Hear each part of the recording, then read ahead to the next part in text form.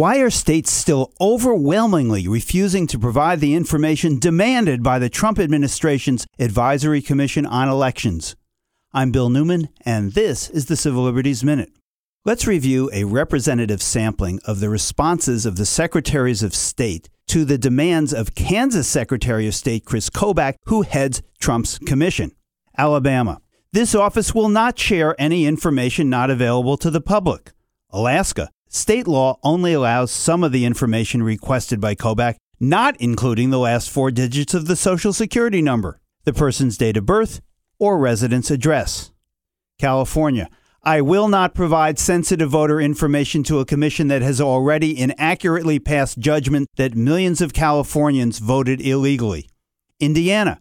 Indiana law does not permit the Secretary of State to provide the personal information requested by Secretary Kobach.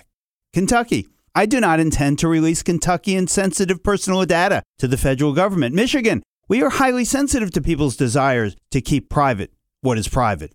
The take home here, this commission, theoretically investigating election fraud, it is a fraud. As Mississippi Secretary of State Delbert Hosemann said, the commission, can go jump in the Gulf of Mexico. And Mississippi is a great state to launch from.